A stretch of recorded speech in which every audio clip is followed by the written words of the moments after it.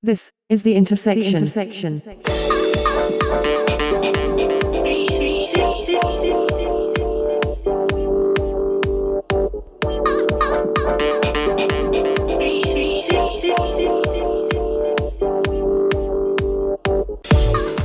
is the Intersection podcast, recorded Friday, the 30th of March, 2018.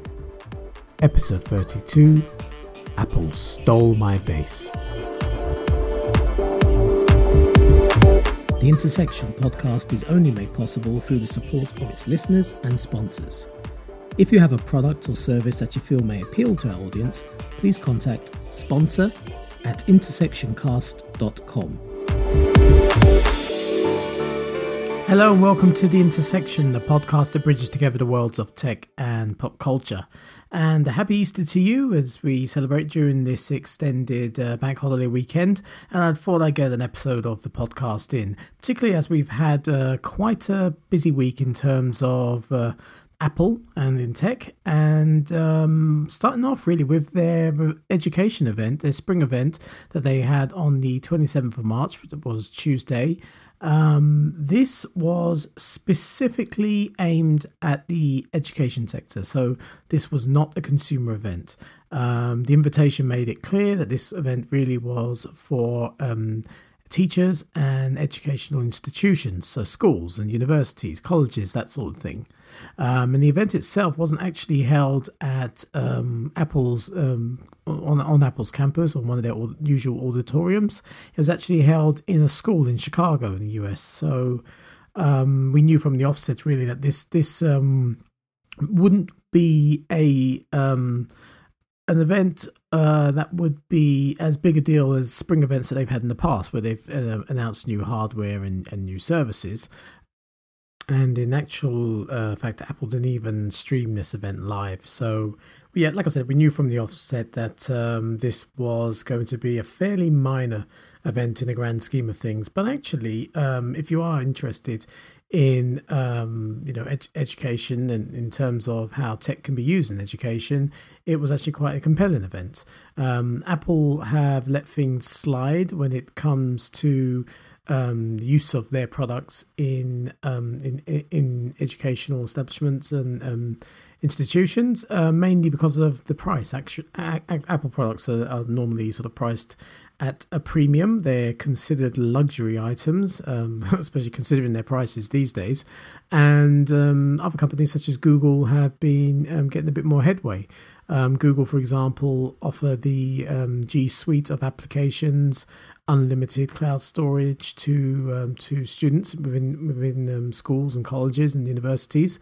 They also have cheap hardware. They offer a £140 Chromebook, which is very, very good value. And I think you get tech support from Google for an extra £15 or something like that, £15-17 with each Chromebook. So that is compelling in itself. So really all eyes were on Apple to see what they could do to sort of counter what Google have been offering schools. And obviously Apple could do that in a number of ways. And as they did demonstrate that they had a number of compelling software solutions for both students and teachers, and also a hardware solution in the form of a new iPad, which is what we totally expected coming into this event. We didn't expect anything else really. There was rumours of a cheaper MacBook. Some were sort of describing it as it was going to be a sort of a beefed up MacBook Air with a Retina screen and what have you, and that never came to pass. But what we did get actually was a new iPad, and that's no surprise really, because Apple have for the past couple of years really been pushing the iPad as a replacement to the traditional computer, particularly with students and sort of casual computer users. And the solution to that really was the iPad Pro. But the problem with the iPad Pro is it's far too expensive. It's far too expensive. I wouldn't push the iPad Pro to educators. And But the thing is, the iPad Pro is the device that has the unique features over the entry level iPad in terms of the dedicated keyboard and the Apple Pencil, and these things will all be, they'd be very useful to students. So we suspected that we would get a cheaper iPad in this event, and we certainly did. And we suspected that there would be Apple Keyboard or Pencil support. And there wasn't Apple Keyboard support, but there was Apple Pencil support. But I'll go into the new iPad in a second. I just want to run through quickly some of the software announcements that were made. I mean, you may or may not be interested, but if you have children at school, or if you're a student yourself, you might find some of these announcements of interest. The first major software announcement was an iPad application called Schoolwork, simply enough. And this is, in Apple's own words, a powerful application that helps teachers and students keep track of assignments and progress. And this tightly integrates with a framework that was introduced called ClassKit. Now, ClassKit is coming to iPads in iOS 11.4. And with ClassKit, you can help teachers easily discover specific learning activities in your app.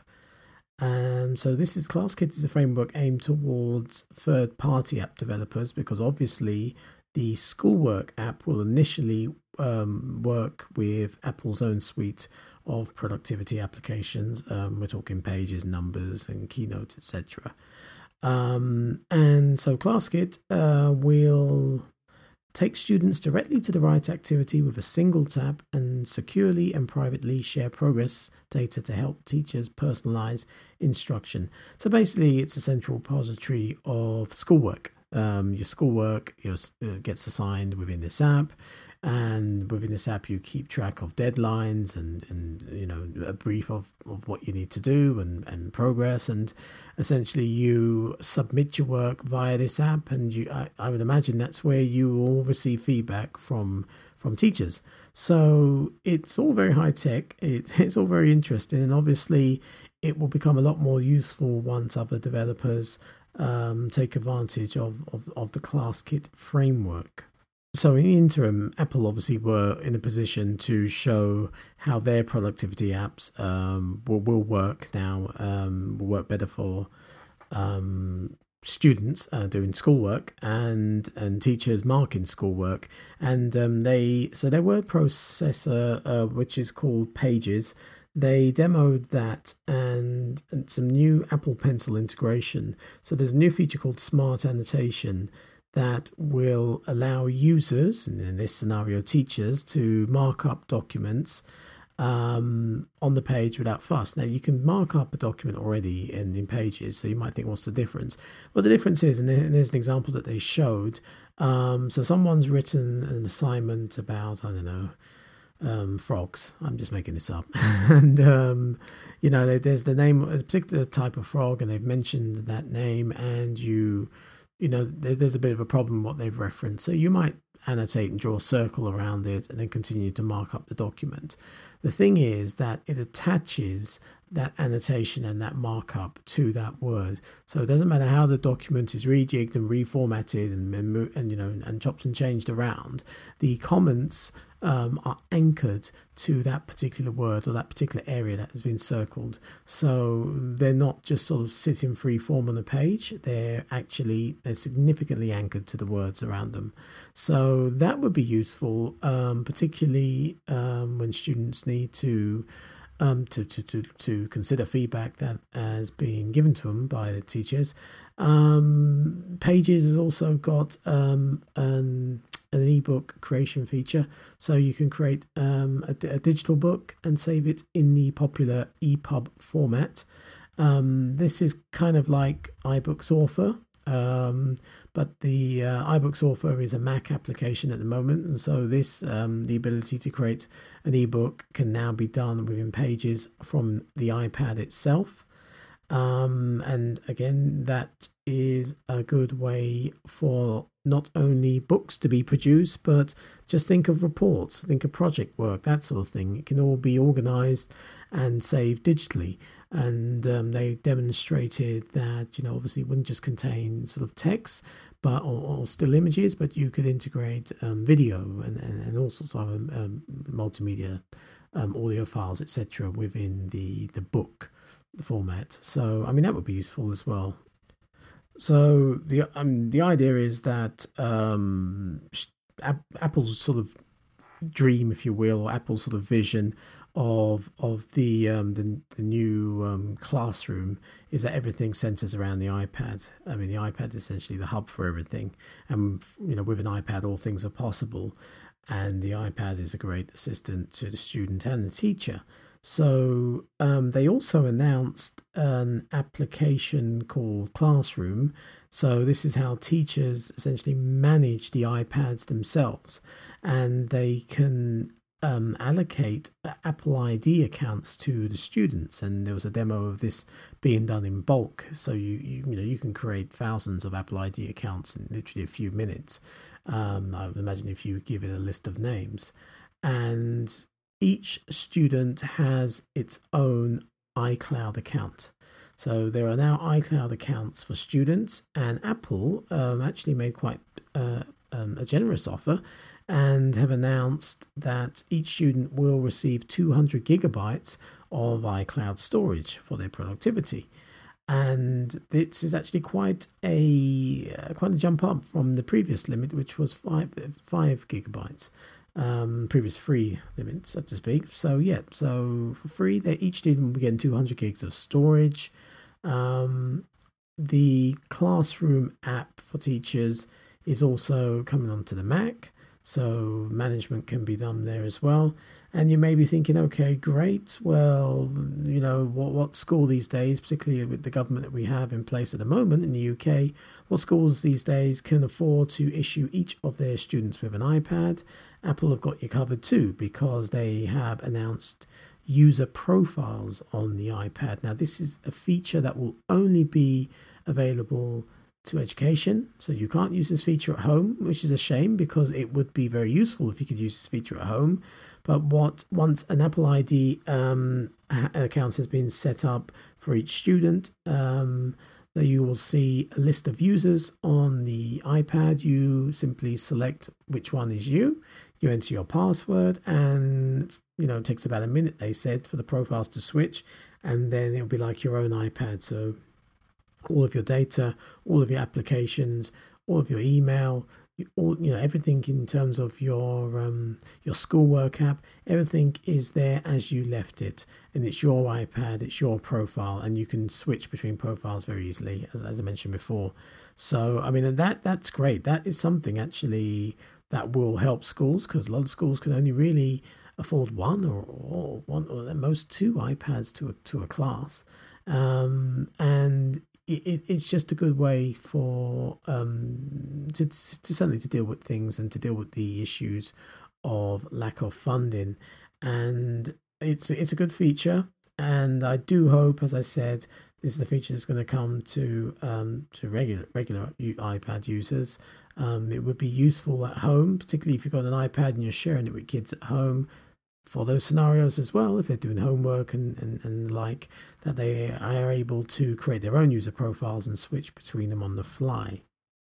Now, Apple's always been quite enthusiastic about augmented reality, and they demonstrated how augmented reality can help students in the classroom. And obviously, this is with direct reference to ARKit, which has seen a recent upgrade in iOS 11.3. More on that in a minute. And they showed examples. So they showed, for example, I think it's called Frogopedia. Is an application where you can essentially now dissect a frog using the Apple Pencil and your iPad. You use your iPad's camera to have the camera focus on the surface. That could be the table in front of you. You then get a digital representation of a frog. So there's no real frogs to deal with, no real dead frogs to deal with anymore, which is half the fun of dissection. And you can literally dissect that frog with your Apple Pencil. So you can splice it apart, you can take out parts of its body, you can identify what they are, You can move it around and rotate it 360 degrees. You can do whatever you want. You're manipulating this digital frog. And you know what? Okay, that is probably a lot less messy than real dissection. And I would imagine schools would be more enthusiastic about that now. So that's one way AR is helping kids in the classroom. Another way, another thing they demoed was studying art, for example. They showed a piece of artwork that's only really accessible if you go to a museum to view it.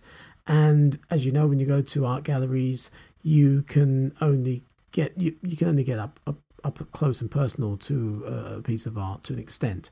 You certainly can't go within touching distance of it, or you'll find yourself removed from the facility pretty quickly. So what AR Kit allows you to do is, again, just to use the camera to focus on, I think they had a whiteboard in this demo, and on the screen of the iPad, what the student was seeing this work of art that's actually in a museum someplace else. So as the student was holding their iPad and moving closer towards the whiteboard, the iPad screen was showing them moving closer towards the painting, to the point where they can walk right up close, within touching distance to the whiteboard, which then on the screen looks like they're within touching distance of the painting, to the point where they can see all of the fine detail in high resolution, such as brushstrokes, etc. And the idea of that is they can get up close and intimate with a work of art which would simply be impossible. It's simply be impossible to do in a museum, and of course it avoids a trip to a museum. So that's another demo of how augmented reality can help kids in the classroom. Whether you think that's better than actually taking the trip to an art gallery or not, that's up to you. So on to the hardware. Obviously, Apple gave a lot of mention of the iPad as a valuable educational tool. So a new iPad was obviously incoming.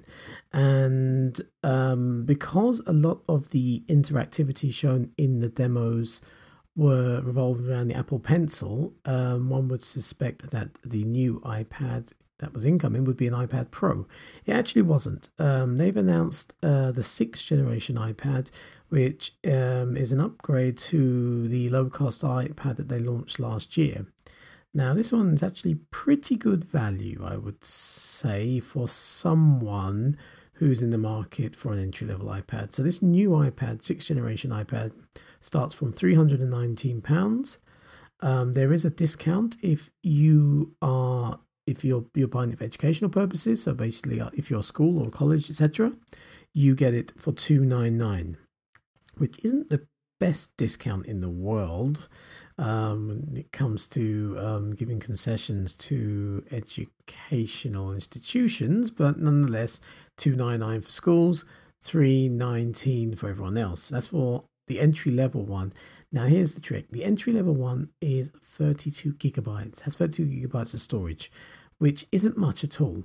But bearing in mind, if you're using this thing for students are going to get 200 gigs of iCloud storage. 32 gigs, though, for consumer usage is absolutely nothing these days.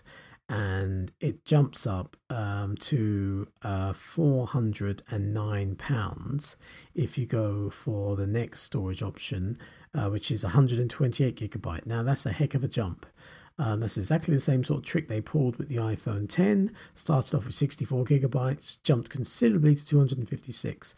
So it then becomes £409. And I'm talking about the Wi-Fi only version. If you wanted Wi-Fi plus cellular, which is probably not really needed, certainly in school, that will cost you £539 for the 128 gigabyte option, and £449 for the 32 gigabyte option, which just seems pointless. Now, this iPad is a 9.7 inch iPad. So if you remember the iPad Pro, the second iPad Pro, the 9.7 inch one that was released, I think in, was it 2017? Was it before then? I think it was before then. Then obviously this one's the same size, but this one is considerably cheaper and it's actually faster. So this one doesn't come with the latest A11 processor, but this comes with A10 Fusion. And what that basically means is you're getting an iPad the same sort of speed as an iPhone 7. So yeah, that's the A10 Fusion processor, and this, however, does support the Apple Pencil. So you're saving a lot of money compared to your only other option to use an Apple Pencil before, which would be the current iPad Pro.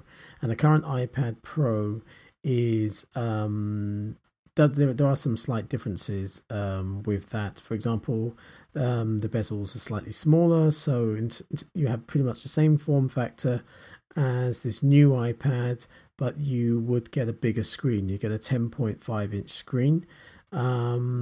You would have smoother text and better graphics because you would take advantage of the ProMotion feature, which basically gives you 120 hertz refresh rate. So it makes everything, all the motion on the screen, sort of smoother, more responsive, crisper.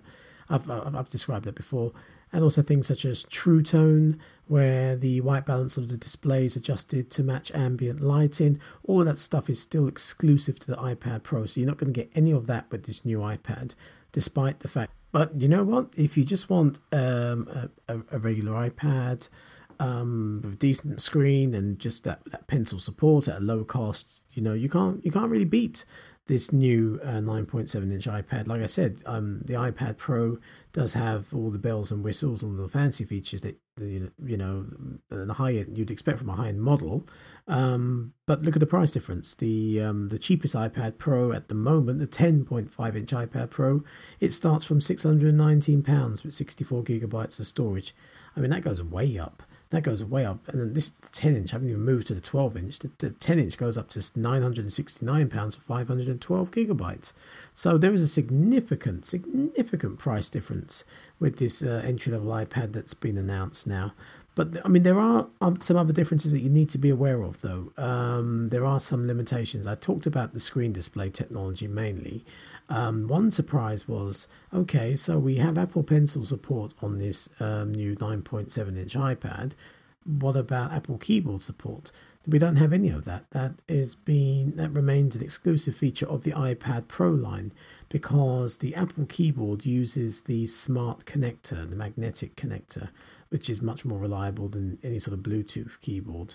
And I thought that that's actually something that they would allow for with this iPad. If they're pitching it to education, to the classroom, to students, they're going to need a keyboard, surely. If they want this thing to be a replacement to the personal computer, it's going to need a keyboard. Now, okay, so there's no Apple Smart Keyboard support because there's no smart connector, but there is obviously Bluetooth support, so you can use any old Bluetooth keyboard on this new iPad. So there are certain things you have to take into consideration if you're considering this cheaper iPad.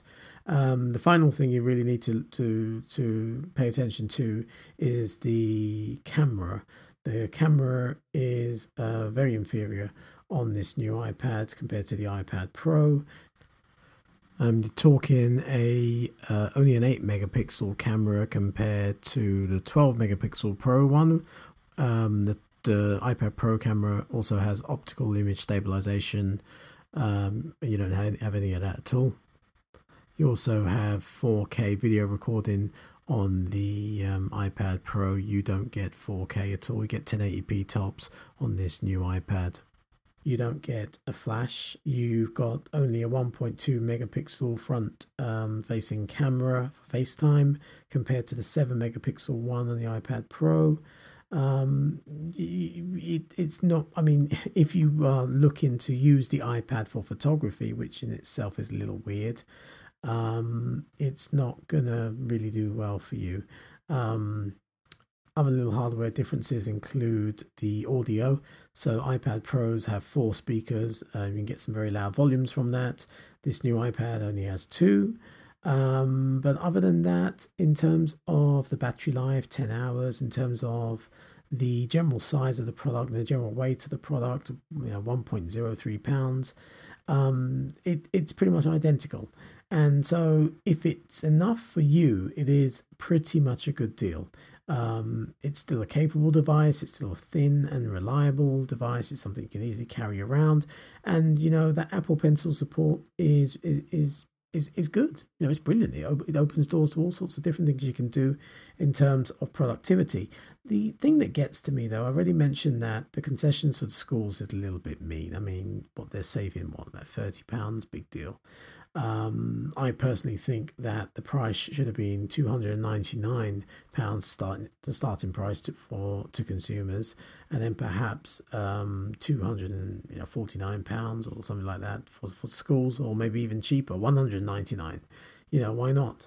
And all this talk is great of a cheap iPad, but the Apple Pencil remains the same price. It's still on sale for £89.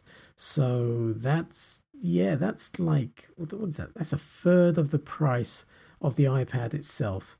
I was expecting them to actually release a second generation of Apple Pencil and perhaps offer the first generation at a discounted price, but I suspect if they're going to release a second generation of Pencil, they will announce that when they announce new iPad Pros, which they could very well do at WWDC. So we've got the Worldwide Developers Conference in June.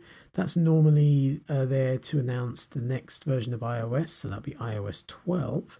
But on occasion, Apple have been known to announce new hardware, and we could see new iPad Pros then. Who knows?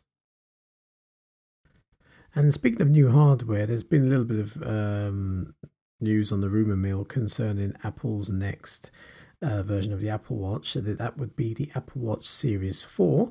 We probably won't see anything surfacing until autumn, I would say, of this year. Because there hasn't been a dedicated spring event for the watch scheduled. We've just had this educational one.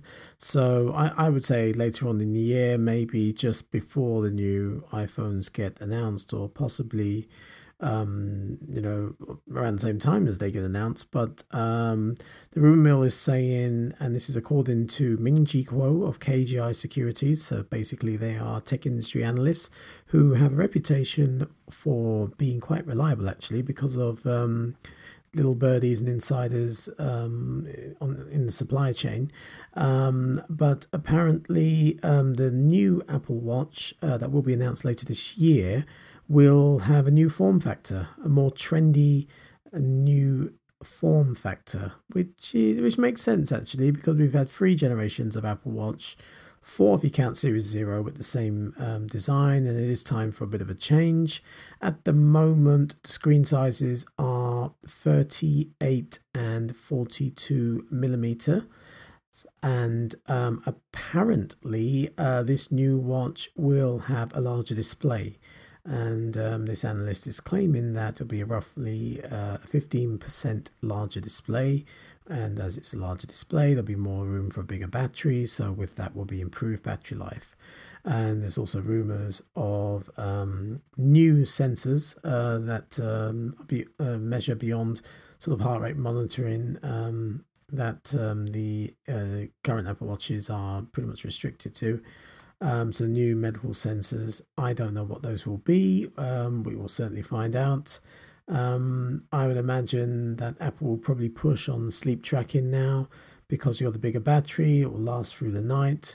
But that's all we know for now. I mean, I'm interested to see what new form factor Apple Watch would look like. I do wonder if the watch bands will still be compatible. Apple's created a little industry in itself through selling these watch bands. They've just recently announced the new spring colors. You can find those on their website. I won't go through those now. So I would imagine it'd be in their interest to make the bands remain compatible. So anyway, we'll find out later on in the year. And slightly related to the Apple Watch, or directly related to the Apple Watch, but another news item, the Apple Watch trade-in program that they had in the United States has been brought to the UK, and they call it a trade-up. And the idea is you trade in your Apple Watch, and obviously without the bands and without the charger, just the watch face itself. and you get credit towards a new one.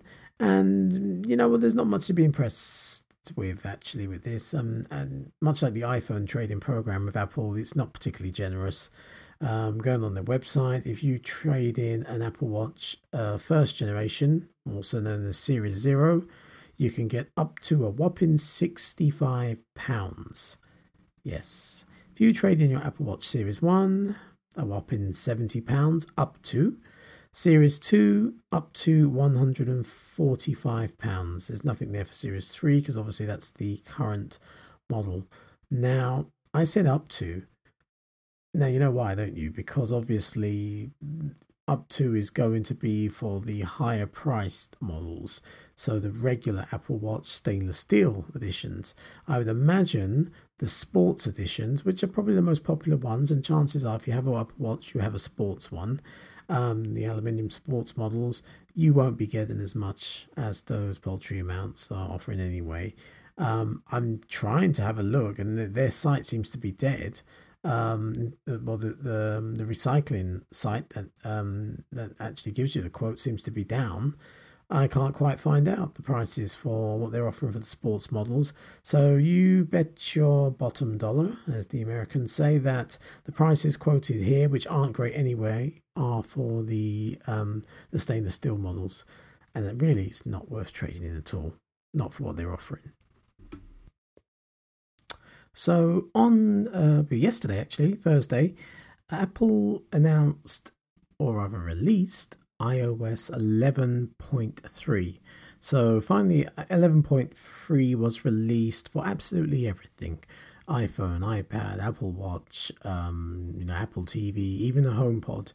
And with 11.3, we were expecting to be a significant update, and most of the features that were announced or available on the 11.3 beta did make it. Most of them. For example, we have new Animoji. What we do, we have a lion, a bear, dragon, and a skull. If you actually still use Animojis after buying an iPhone 10, I don't think I've used them since the first day when I got the phone and I was just goofing around with them. We have features such as business chat in iMessage, so you can directly get in touch with a business through iMessage, and obviously chat about products, and they can send suggestions, and they can send you links if you've decided that's what you want, and you can even initiate an Apple Pay payment through business chat. So direct communication with businesses. I don't know of any in the UK that are going that support it yet. To be honest, everything mentioned is for the US, so don't expect to notice that in the UK for a while. We have Apple have now taken an approach with data and privacy, especially after the Facebook scandal. We talked about that last episode.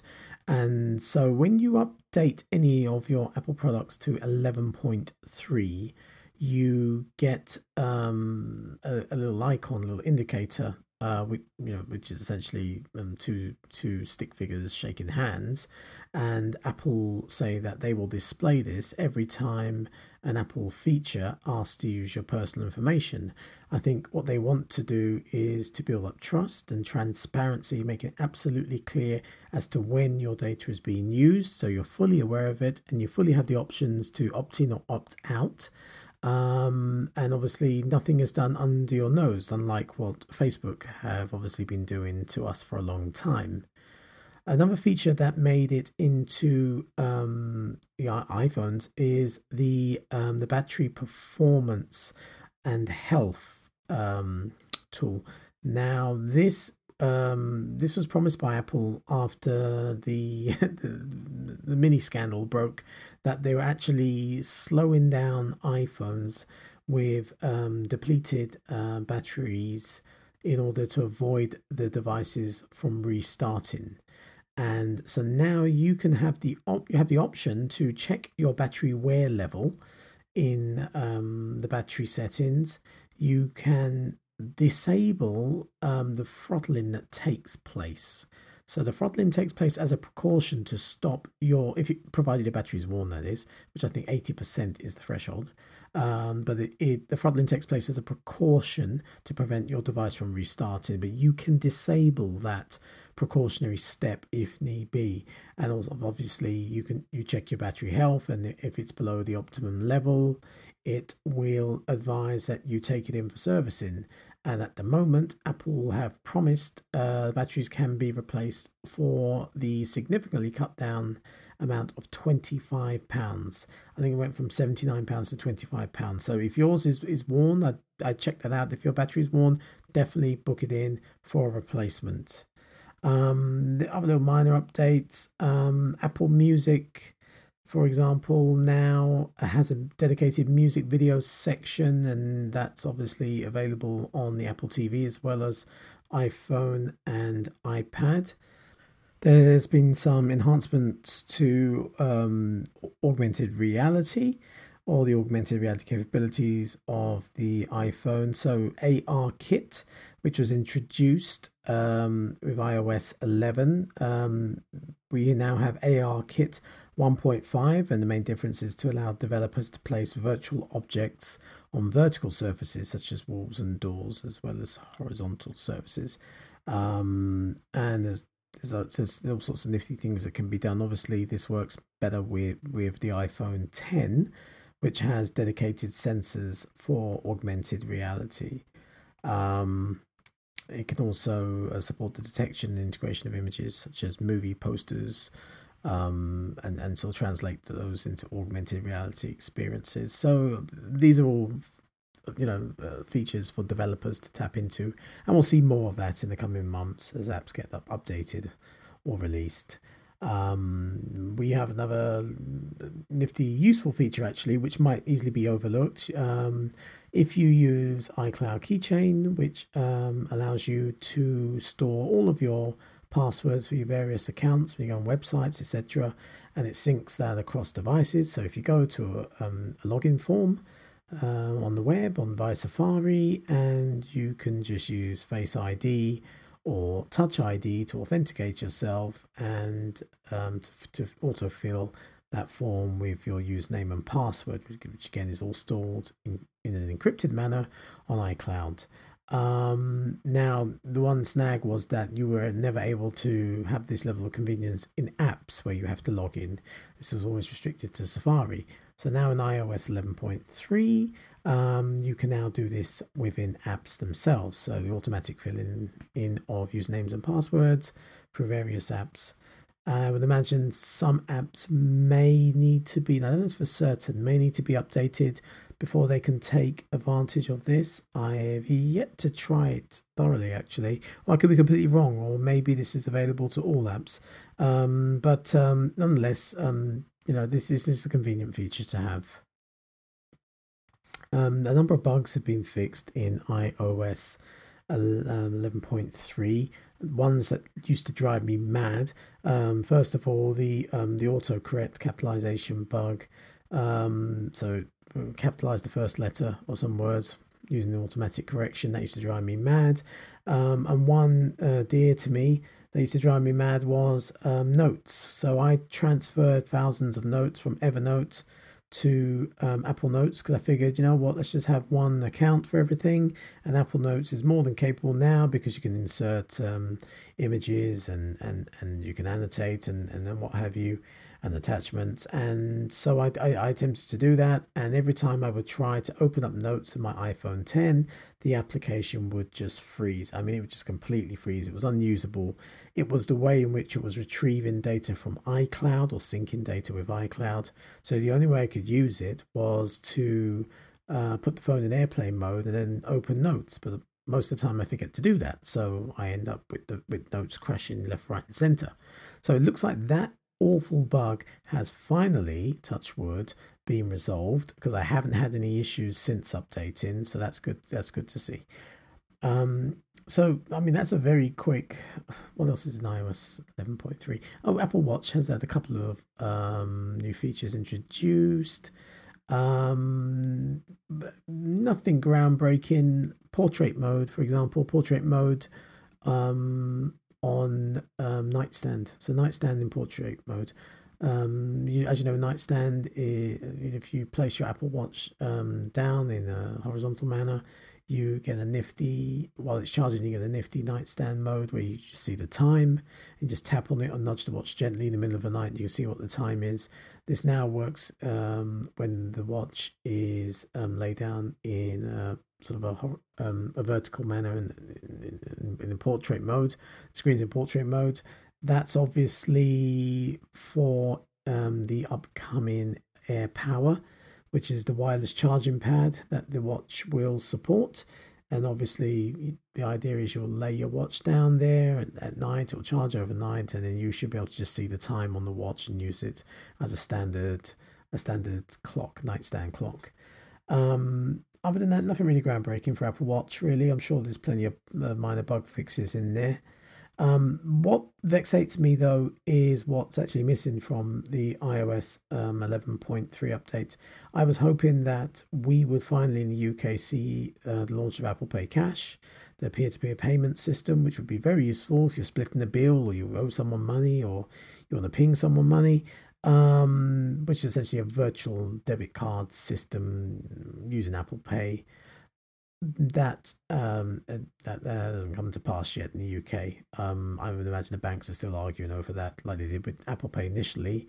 I hate to see a situation where it would take a year for us to receive that feature, much like Apple Pay, which was actually announced with the iPhone 6. So we haven't seen that yet in the UK. That feature has already been enjoyed by our friends in the United States and Canada, I believe.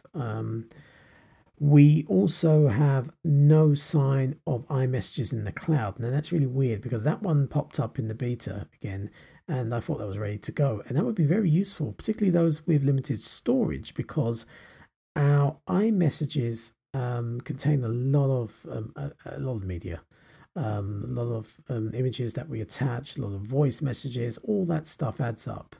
And to move all of that to iCloud would save on a heck of a lot of storage on our devices. Also, we'd have the ability to sync messages and message statuses between devices, which is extremely useful because right now you can't do that with iMessage. If you open up, if you activate an iPhone or an iPad as a new device, you log in with your iCloud account, you're not going to get your iMessages. You're not going to get your iMessage history, I should say. You'll get iMessages that come in eventually, but not your history. And also at the moment now, if I was to delete an iMessage from one device, it's still going to be on my other devices. So I really was looking forward to iMessages in the cloud. Again, it slipped. I don't know what the problem is. They must be having real trouble with getting it to work reliably. So there's no sign of that. Also, and this is more annoying, there is no sign of AirPlay 2. The AirPlay 2 wireless standard to send video and audio wirelessly between iOS, Apple devices. No sign of it whatsoever.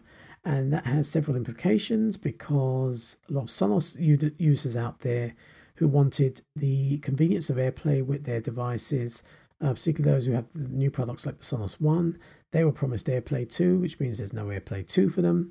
The fact that there's no AirPlay 2 also means that HomePod still cannot take advantage of the multi-room audio and stereo pairing functionality that was promised, that was announced, before it was released, even though HomePod itself has received an update, an iOS 11.3 update. So yep, I went to the Home app, my HomePod is listed there under my living room, and it indicated to me that an update was available. So I thought, yep, okay, let's update it.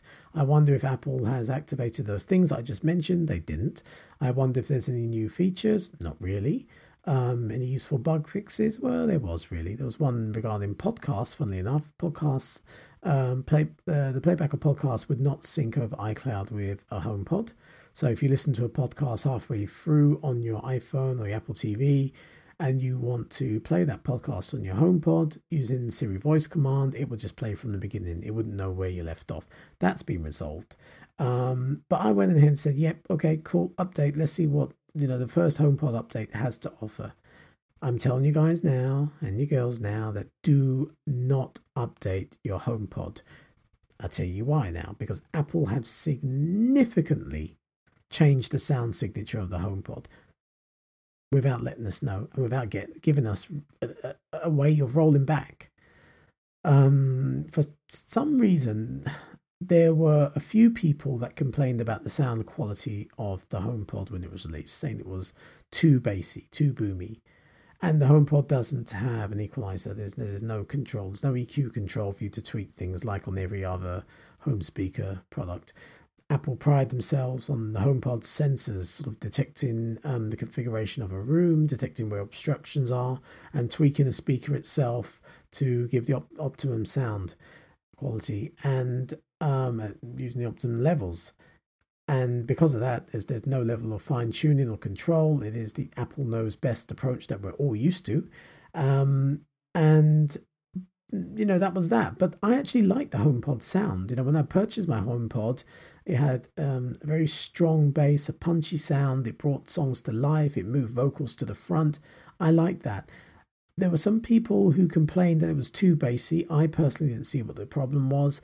There were some who complained that the mids were a little bit too muddled.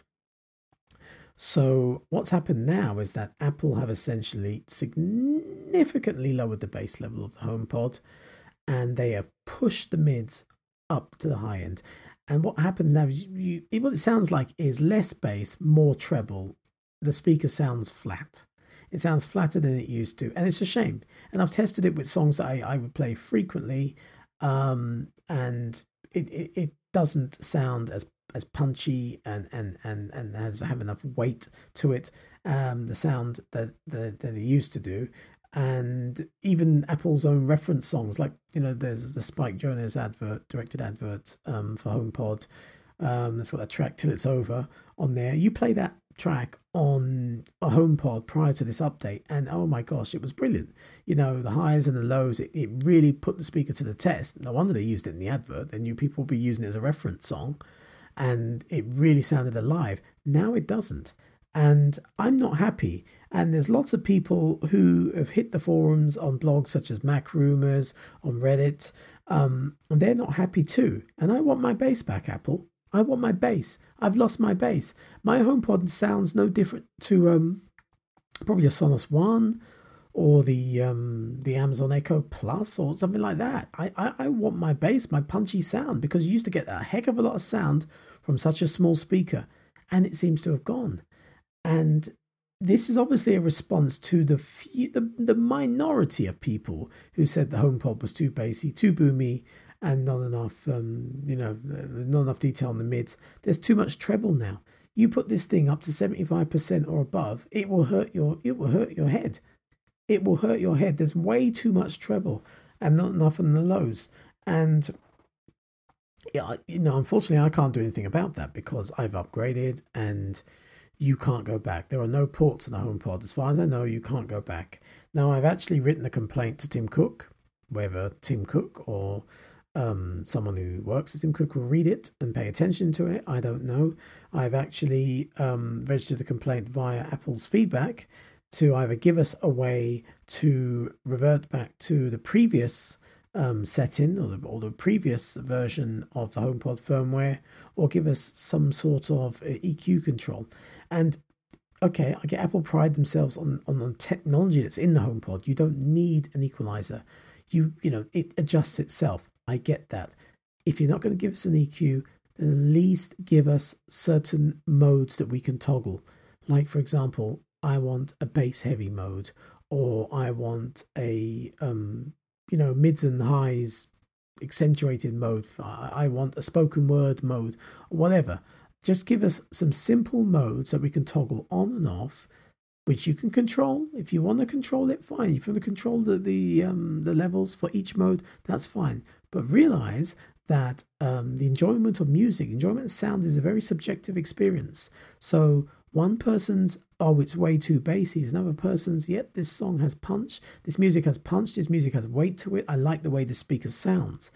You need to sort this out, because I am really, really annoyed that my bass has been stolen from my $300+ £100+ speaker. I'm annoyed as heck at that, and I'm hoping Apple will rectify the problem. And actually, as I record this, I notice many of the tech blogs are picking up on this story. Apple won't ignore this. They'll do something about it. I hope we don't have to wait for another point release, so iOS 11.4, for that to be rectified. I hope that this can be resolved quickly in an iOS 11.3.1 release or something. We need some sort of level of control over HomePod sound. We really do. Now, if anyone's yet to do the update and you're feeling a little bit brave, if you've got a good memory, you can. I've got a great song you can use to test before and after. Although your memory has to be really, really good to notice all the subtleties of the differences. Or, if you have two HomePods, even better, upgrade one, don't upgrade the other if you're feeling brave. I don't advise you to do it. But the song to test it on, Keep On Moving, Soul to Soul. Keep On Moving. That song. If you listen to it before the update and then listen to it after the update, the difference is like night and day. It really is. I'm sure... Let me know what you think, actually. So contact us here at the Intersection. Let me know what you think, if you've noticed the difference in the sound, and let me know what songs in particular to your ears sound completely different if they do, because obviously, like I said, the enjoyment of music and what sounds good that's all very subjective, and we know. We have a different level of intimacy with different songs, obviously based on our taste and based on what we like. One thing's for certain, I think there has definitely been a change in the sound signature of the HomePod, for better or for worse, depends on who you ask. But I just think it's completely out of line, that we weren't warned about this beforehand, and that there seems to be no return. Well, that's about all the time we have for this edition of The Intersection. Thanks again for joining us. Thanks for listening. Just want to say that if you have yet to subscribe to us, please do. You'll find us listed on all major podcast directories. We're on iTunes, we're on TuneIn Radio. If you want explicit instructions on how to subscribe, you can go to our website, which is intersectioncast.com. If you prefer to follow what we're up to on social media and be informed of new episodes that way, you can reach us via Facebook. Our Facebook page is facebook.com/intersectioncast. Or if you prefer to follow us on Twitter, our Twitter account is @Let'sIntersect.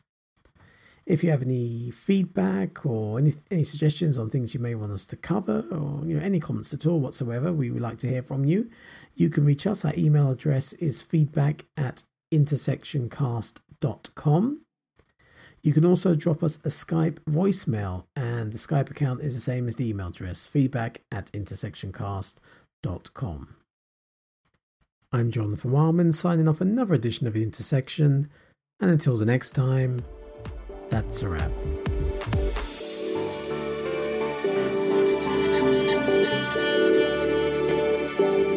The Intersection.